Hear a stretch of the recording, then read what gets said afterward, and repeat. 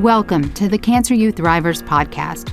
My name is Andrea Wilson Woods, and I'm the CEO and co-founder of Cancer You. Join me each week as I interview cancer patients, caregivers, survivors, and providers about their cancer journeys. You're listening to Cancer You Thrivers, where real people share true stories.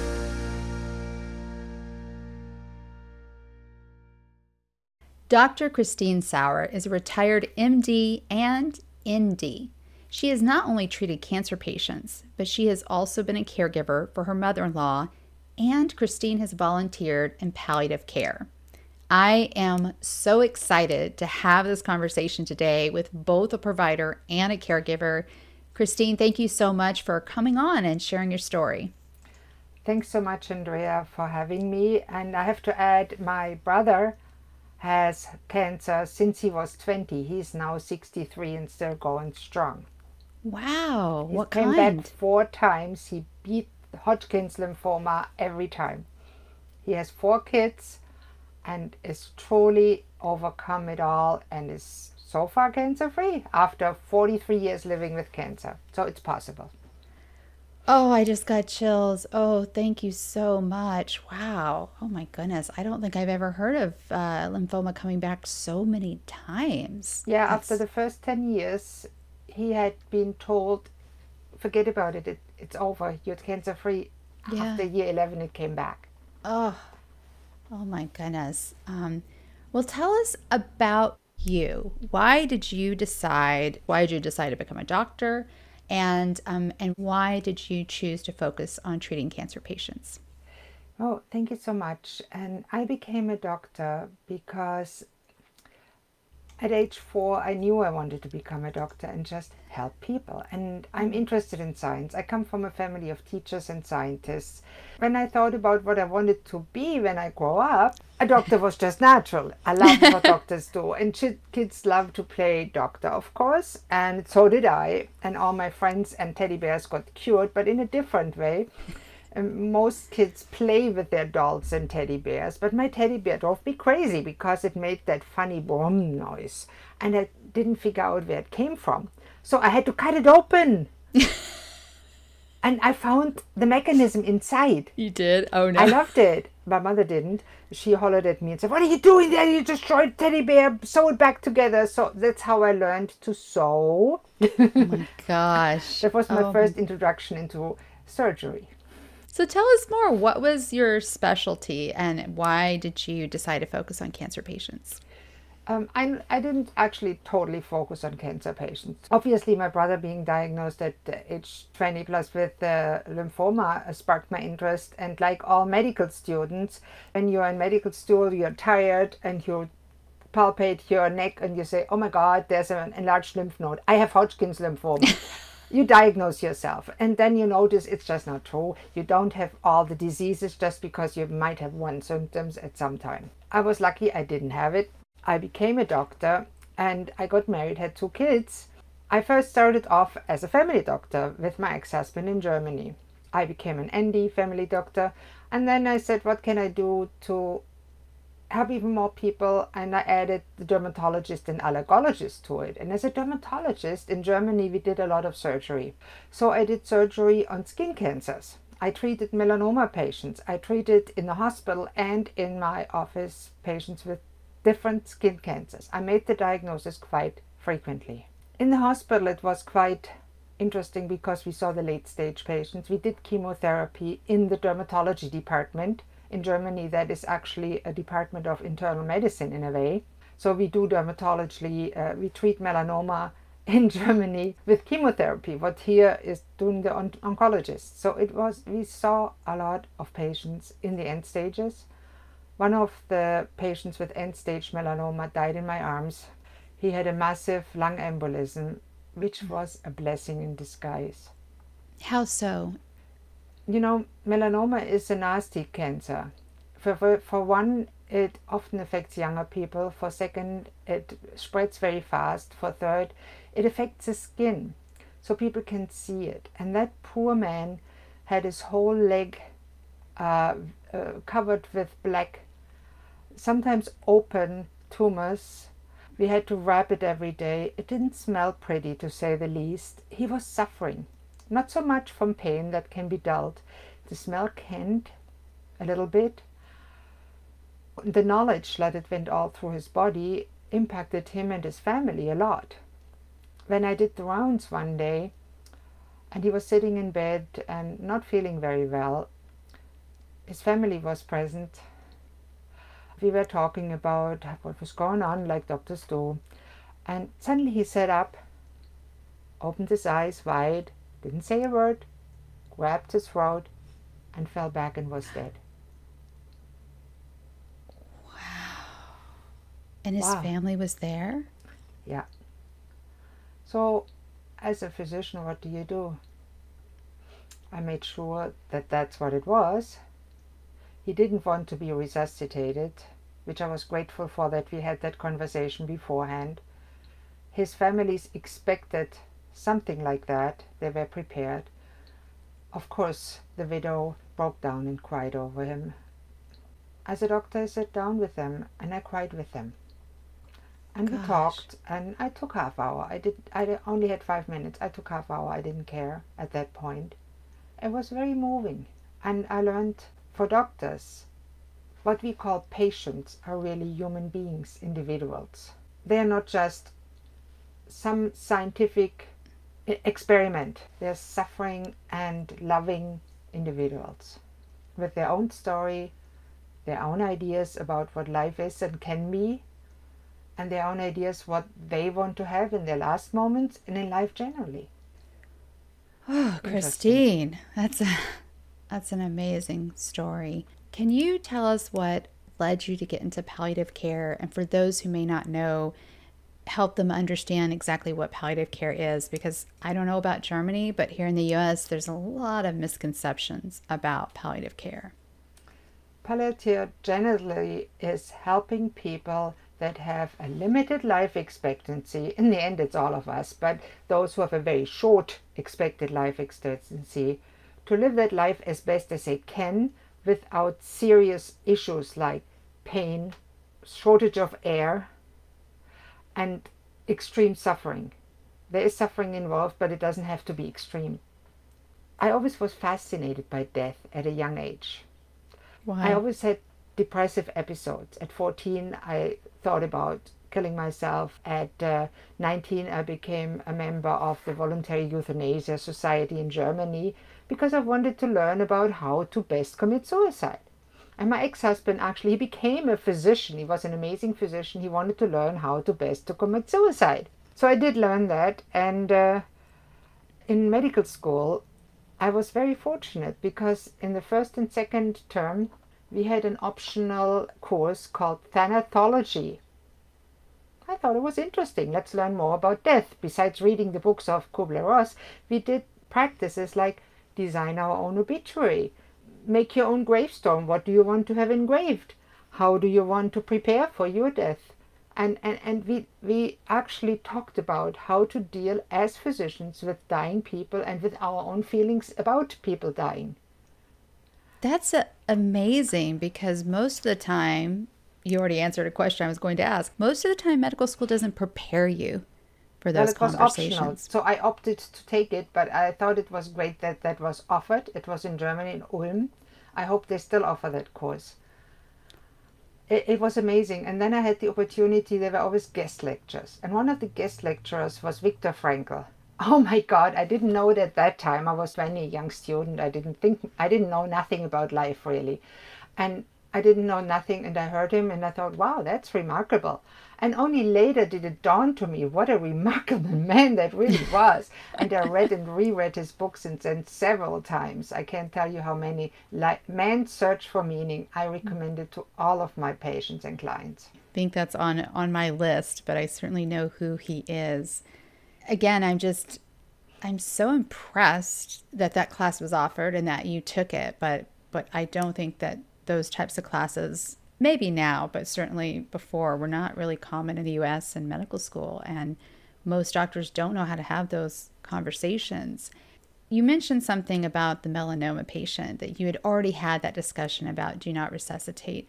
Can you tell us a little bit more about those conversations, because I feel like we're very much aligned personally, because we're all going to die. We're all sort of dying, right? We just don't know what it is. And I'm a really strong proponent of having that death conversation before you ever get sick. So can you tell us a little bit about that? That is a very good question. Thank you for that, Andrea, because many people live their life not ever thinking or even wanting to think about that it's finite. Yeah. Everything that's living is dying all the time.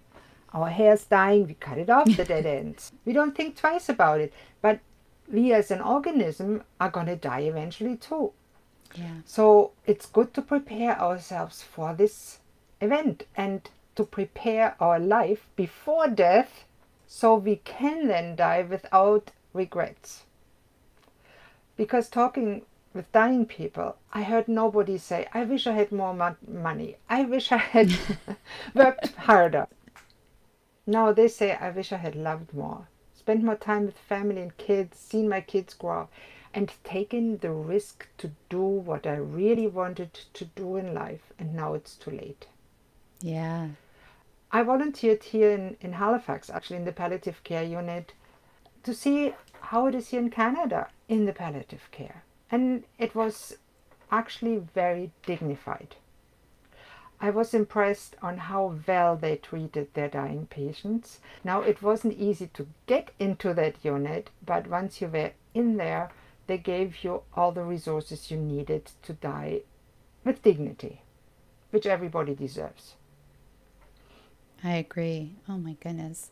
And yes, the conversations about whether you want to be resuscitated or not.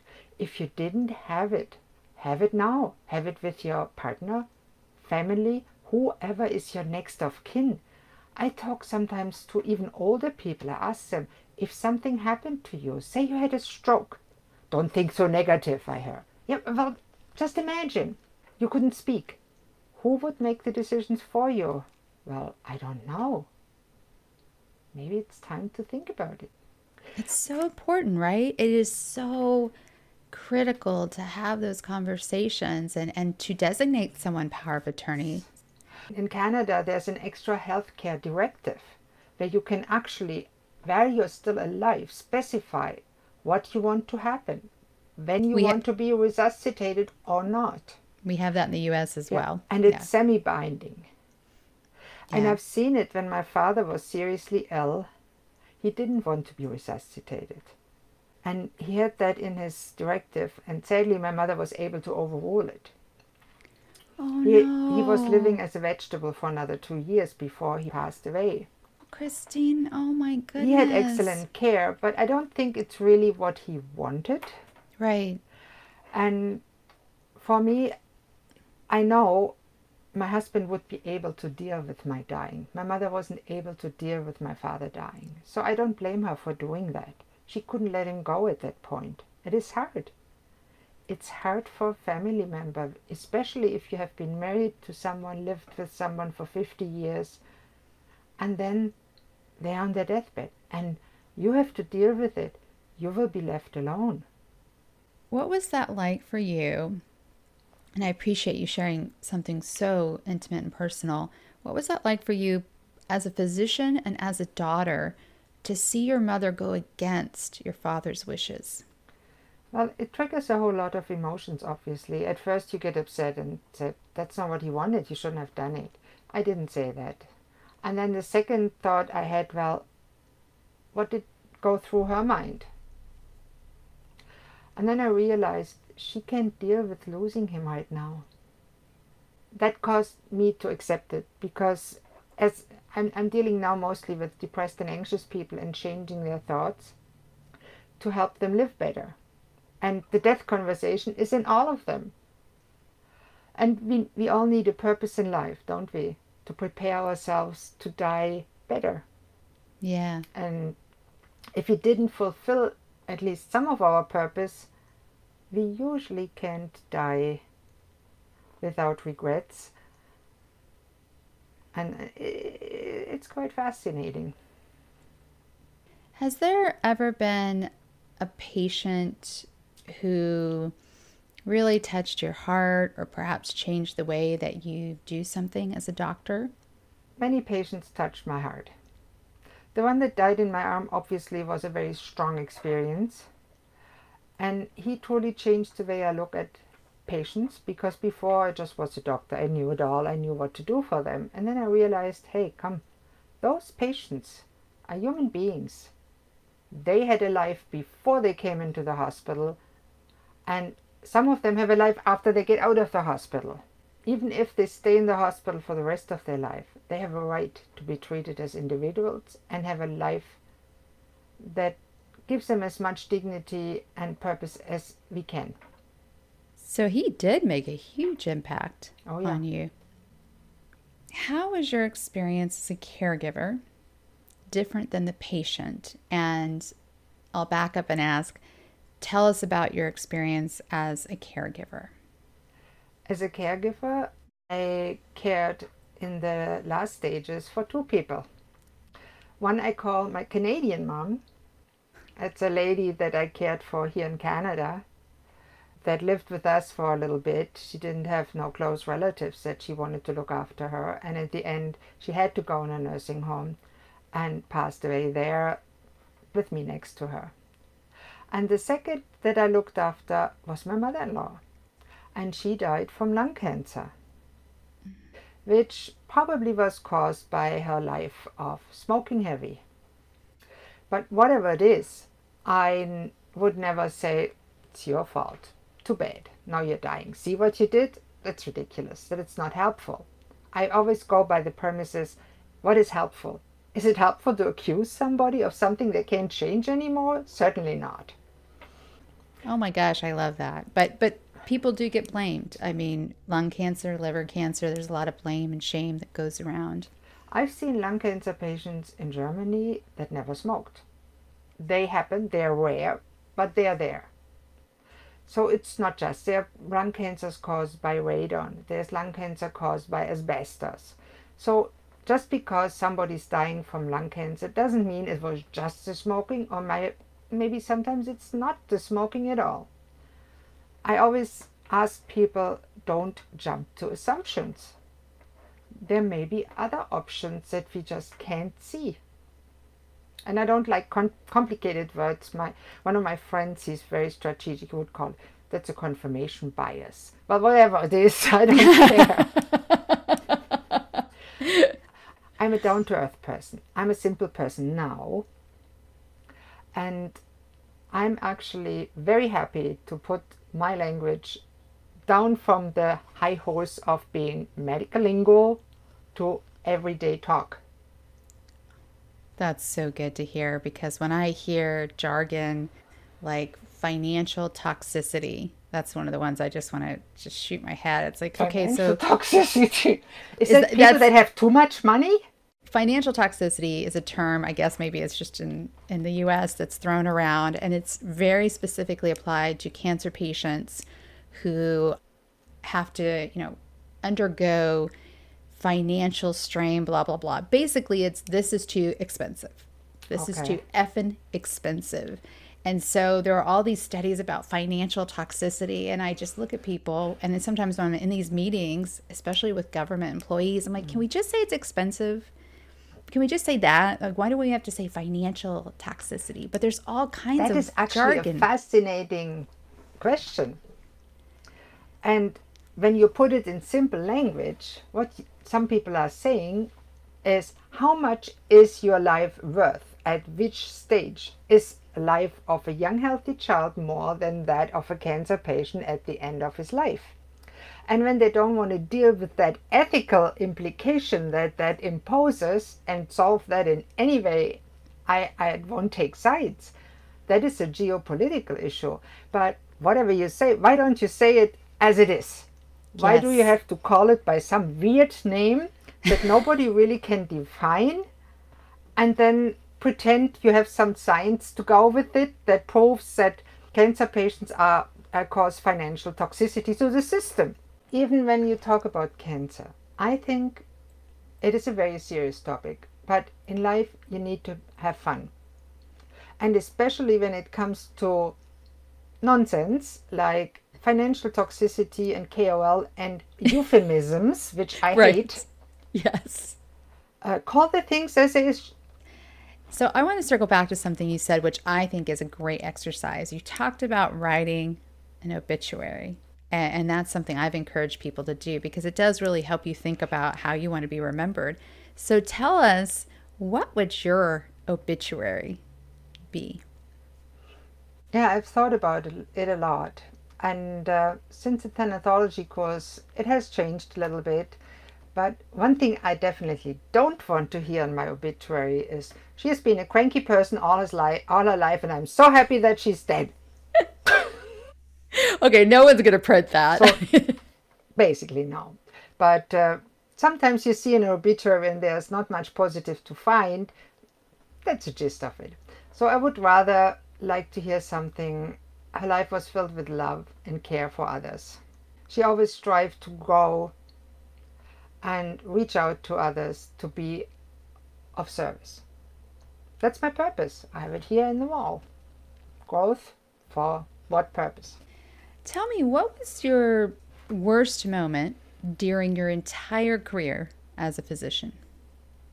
My worst moment was probably when my boss sent me to an allergy seminar where I had to pretend to be an expert on allergology, and I hadn't even started the residency in it. So I went there on that expert seminar with about 30 other experts, trying to look dignified and knowledgeable when I had not much idea of what they were really talking about. I learned a lot, but it was uncomfortable to say the least. How old were you? I was 22, 23. Oh, very young. Oh, my goodness. Otherwise, I probably would have told my boss, I'm not the right person to send there. Well, you learned a lot. I'm going to guess that was his intention. What about your best moment as a physician? It's a very good question. My best moment being a physician was house calls and emergency duty in Germany as a family doctor. Going out into a person's home in the morning in a snowy winter day, when the snow just had fallen and people start to shovel snow, that's when the heart attacks happen. So be beware if you have the tendency. So we went They out. happen in the morning? Mostly, yeah. It happens a lot in the morning. They get out, they get up, they start shoveling. Exercise, unused exercise. Oh my And goodness. then they get the heart attack. So we went and visited them in the house, and then we saw them having the heart attack just in progress. And then in Germany, sometimes the doctor has to go with the ambulance because sometimes there's a doctor in the ambulance, sometimes there isn't.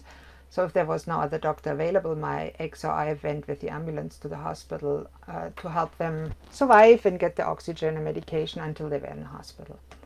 That was good. Another really good moment was when one day a young person came dragged into our office between two of his friends. And I thought by myself, on first look, what is wrong with him? He looks definitely drunk. So I put him in a room, and he threw up. So I said to myself, yeah, drunk, I can get it. So then I started to look at him closer and looked in his eyes, and I saw one pupil was wide, one pupil was small. So it dawned on me, shit, that guy is not drunk. He has a brain bleed. Called the helicopter. Helicopter landed on our driveway in the little village. Took him to the hospital. He survived. Oh my goodness. Okay, I just got chills and this like whoosh through my body. Oh my goodness. Does that patient have any idea that you saved his life? I think he does. That's amazing. If not, it's okay too, because it doesn't matter. It matters that I know, and I'm grateful that at that moment I didn't jump to the conclusion he looks drunk, he must be drunk. But I took a second look, the look that I should have taken and did, and noticed what was wrong with him. And it was really simple. You look in his eyes, one pupil white, one pupil low. Classic symptom of a brain bleed. Oh man. Wow. And I just love that you made house calls. Oh, yeah, of course. Who does that anymore? I mean, that doesn't happen anymore in Germany, does it? Do you Oh, know? yes. German doctors did, and I think they still do. And we did emergency duty out of our practice. Our practice was in the bottom of the house. We lived on top. So sometimes in the middle of the night, somebody rang the bell. So I put on my robe, we went down and saw what they needed. They might have had the gall colic. We had an ultrasound right there, put the ultrasound out. Oh yeah, you have a gallstone. Here's an IV, put the medication in. The pain went away and they were sent home. They didn't have to go anywhere else. That's incredible. I just Small don't surgeries, right then and there.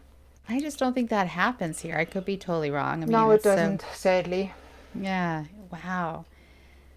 What is one thing that you wish you had known at the beginning of your journey as a physician, those very early days? I wish I had known that my ex-husband wasn't the right man for me. And I wish I had gone what I originally wanted to be, which is become a psychiatrist. So, okay, wait. Okay, so I need some clarification. So, what does your ex-husband have to do with your choice of not being a psychiatrist? Like, Well, how do they relate? when I went to a course that would have helped me decide which way to go, that was the date he wanted to marry me. And stupid me said yes.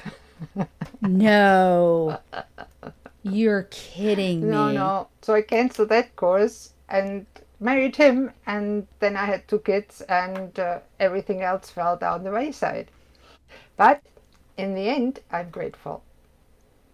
Wow. Because That's all so the interesting. experiences that I made from there, ups and downs, many downs, some ups, led me to who I am now. And many people don't know that when I was 16, I went to the library in Germany. You know, I'm old, I'm 60. So there were really books there, no computers. So I went to the library and I looked for a book to read. So by serendipity, a book fell in my hand. It was English language. And it said, On Becoming a Person by Carl Rogers. And I said to myself, that's what I want to be. And I'm still working at it 44 years later. Oh gosh, then we have to put a link to that in the show notes. So you've mentioned 2 books so far. I want to make sure we put a link to that. If you could only do one thing, I'm going to give you kind of 2 things. If you could only do one thing to improve healthcare in Canada, and if you could only do one thing to improve healthcare in Germany, what would they be and why? In Canada, I would empower family doctors to really be family doctors. Take some of the load with paperwork and stuff off them and help them realize that a house call is really not bad and that emergency duty is not a chore but a privilege. And that's one thing. And the second thing in Canada is I would put in an intermediary between patients that are suffering and the specialists or experts like doctors. If that's not possible to help those family doctors because we don't have enough right now, how about adding some like barefoot doctors like of the West, like trained coaches or something as intermediaries that go in Patient the patients' navigators. houses, see how they live and help them with lifestyle changes. Because as a doctor, you tell people, oh, you have to eat better and you have to exercise. But 95% never do any of that. It would be much easier and more efficient to do it that way, I think. In Germany, we had too many doctors. I'm not sure how it is now. Oh yeah, way You too had many. too many? You know, it was funny because when we emigrated to Canada, on the consulate on immigration, we were told, you know, you won't be able to work in Canada as a doctor. We don't need doctors in Canada. And then when I arrived in Canada, oh, you're the doctor. Oh, we need doctors. And I thought, oops, somebody didn't tell me the truth. So in Germany, there were too many doctors and they actually were able to squeeze the doctors. So at the end, when my ex-husband started, doctors in Germany are paid by points, not by dollars. So if you see a patient, say you get Points? 20 points. When my husband started, because the health insurance in Germany distributes the money to a central agency, say $50 per 3 months per patient. That's just a figure I put in the room. And then those $50 gets distributed to the doctors according how many points they claim. See, that's how it works. So when my ex-husband started as a family doctor, say that he got 20 points to treat a patient. That was about $20. That was quite okay. When he finished 10 years later, 1 point was 10 cents. Oh my God, this because is we so had too many bizarre to doctors. me. So what they did to save money, Yeah. the point value went down, the doctors got squeezed. The salary went down. And that also encourages people not to become doctors, right? When they And in Wow. Canada and the States, doctors have a much better life. They get paid in actual hard cash, dollars. Well, we do, like Canada, it sounds like we do have a shortage of primary care physicians here, family doctors. And I think a lot of it is, and I know they're trying to change this here in the US, is being a primary care physician, you don't typically make nearly as much money as a specialist, right? And you come out of medical school so deep into debt. And so many doctors, even if they want to be a pediatrician, they want to be a general practitioner, it just doesn't make sense financially for them. But I do see that shifting in the last 5 years or so. I mean, there are medical schools now. My alma mater, University of Southern California in Los Angeles, no longer charges tuition for medical school. That's good. It's highly competitive, but you will not come out of medical school I like in debt. that. And I think if we want more physicians in the West that are trained here, we need to finance medical school differently. And I also advocate against having the financing, at least to a major proportion, done by the pharmaceutical industry. I do not think that is a good model for the long run. I agree. God, you're so darn I'm fascinating. just a regular person telling it as it is. I'm blunt. I tell it as I see things. I may be wrong. I know that. I'm not perfect. Oh my God, I'm not. What do you think? My husband tells me that. I'm now married to a Canadian. My husband is here from Halifax. You for the last are. 23 years. We just had our 23rd anniversary. And he is so down to earth. And he keeps me grounded. And he makes sure to remind me every now and then that I'm not perfect. Well, he definitely sounds like a keeper. He is. Christine, are you ready for the Thriver Sure. rapid Go fire ahead. questions? Beach, desert, Beach. or mountains? Beach Boys, Beatles, or Beatles. Rolling Stones? What is one word that best describes you? I'm growing. And before you die, what is the last song you want to hear? What is it? Let It Go by the Beatles? Let It Be by the Beatles. Let it be, yeah. And the last meal you want to eat? That depends. When I'm feeling good, I'll have a chocolate bar. Milk chocolate. With marzipan with it. I'm on the same page. Like, I want to eat something that is so bad for me or that I can't tolerate right now. You know, I just give me ice cream, pizza, chocolate, I whatever. can have both, but just not enough. Then I want to really gorge on it. Why wait until we die? Hey, but that would be the last thing I want to eat because it really satisfies my cravings. And the last person or people you want to Well, see? you never know. You never know. If my husband is still around, I wouldn't mind seeing him. But otherwise, a very nice, friendly nurse or doctor will do. Or a volunteer. Somebody kind and friendly and caring. That's all. And what will be the last words that you speak? Probably none. From knowing people that have died, they usually don't say much in their last days. If I'm able to do so, I would say, I had a good life. I'm ready to let it go. And aside from Cancer U, what is one resource you recommend for cancer patients and caregivers? And I definitely want you to tell us how to get in touch with you. There's actually many resources. I know I had the pleasure for a while to work with the Healing and Cancer Foundation here in Canada, which is a charity that has groups for cancer patients, which was amazing. if you can do yoga or Tai Chi or another meditative exercise, it strengthens and it also helps you to get balance and a little of the spiritual part that's so important. And if somebody wants to get in touch with me, you will share my website. It's docchristin.com, DOCCHRISTINE.com. And you can go to the contact page, book a free call with me. It's a no-pitch call, just to help out. And if I'm not the right person to work with you, that's not an issue. I'll refer you to somebody that might be better suited, or I'll send you along the way. Christine, it has been such a pleasure getting to know you and having you share your story with us today, and also just your expertise. I really, really appreciate it. I have some life experience, but I'm not that much of an expert, maybe in living, because I'm now 60. But I plan on living another 40 to 50 years if my brain works with me and if I don't succumb to cancer, which could happen, but doesn't bother me. If I die tomorrow, I had a good life. If only everyone felt the way you do. I think we'd be a happier society. Thank you, Andrea. It was a pleasure to be on your show. Thank you for listening to the Cancer Youth Thrivers podcast. If you like our podcast, give us a 5-star rating and review and tell your friends about us.